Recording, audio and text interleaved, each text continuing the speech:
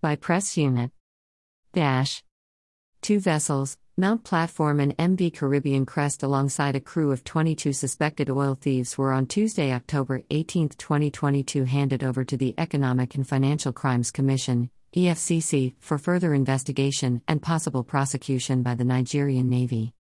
Commanding Officer of the Nigerian Navy Forward Operating Base, Bonny, Rivers State, Lieutenant Commander M.G. Munza disclosed that the vessel, MV Caribbean Crest, and her crew members were arrested on the 15th of February, 2022 at the Bonny Fairway buoy with an unspecified quantity of stolen petroleum products suspected to be automotive gas oil, AGO, while Mount Platform was intercepted on the 8th of June, 2022 in the vicinity of the Bonny anchorage for illegal dealing in petroleum products without license. According to him, they neither have any authority or certificate from the appropriate authority to ply the Nigerian waters.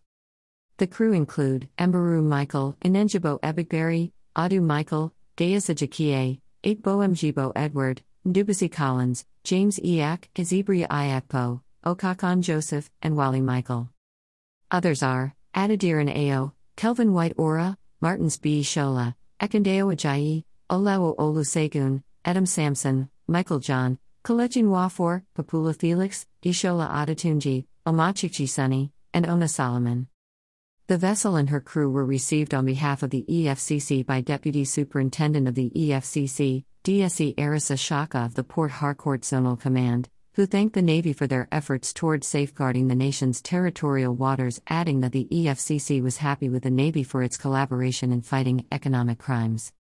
At Views Exclusive Rights, Press Unit, Economic and Financial Crimes Commission, EFCC, October 19, 2022.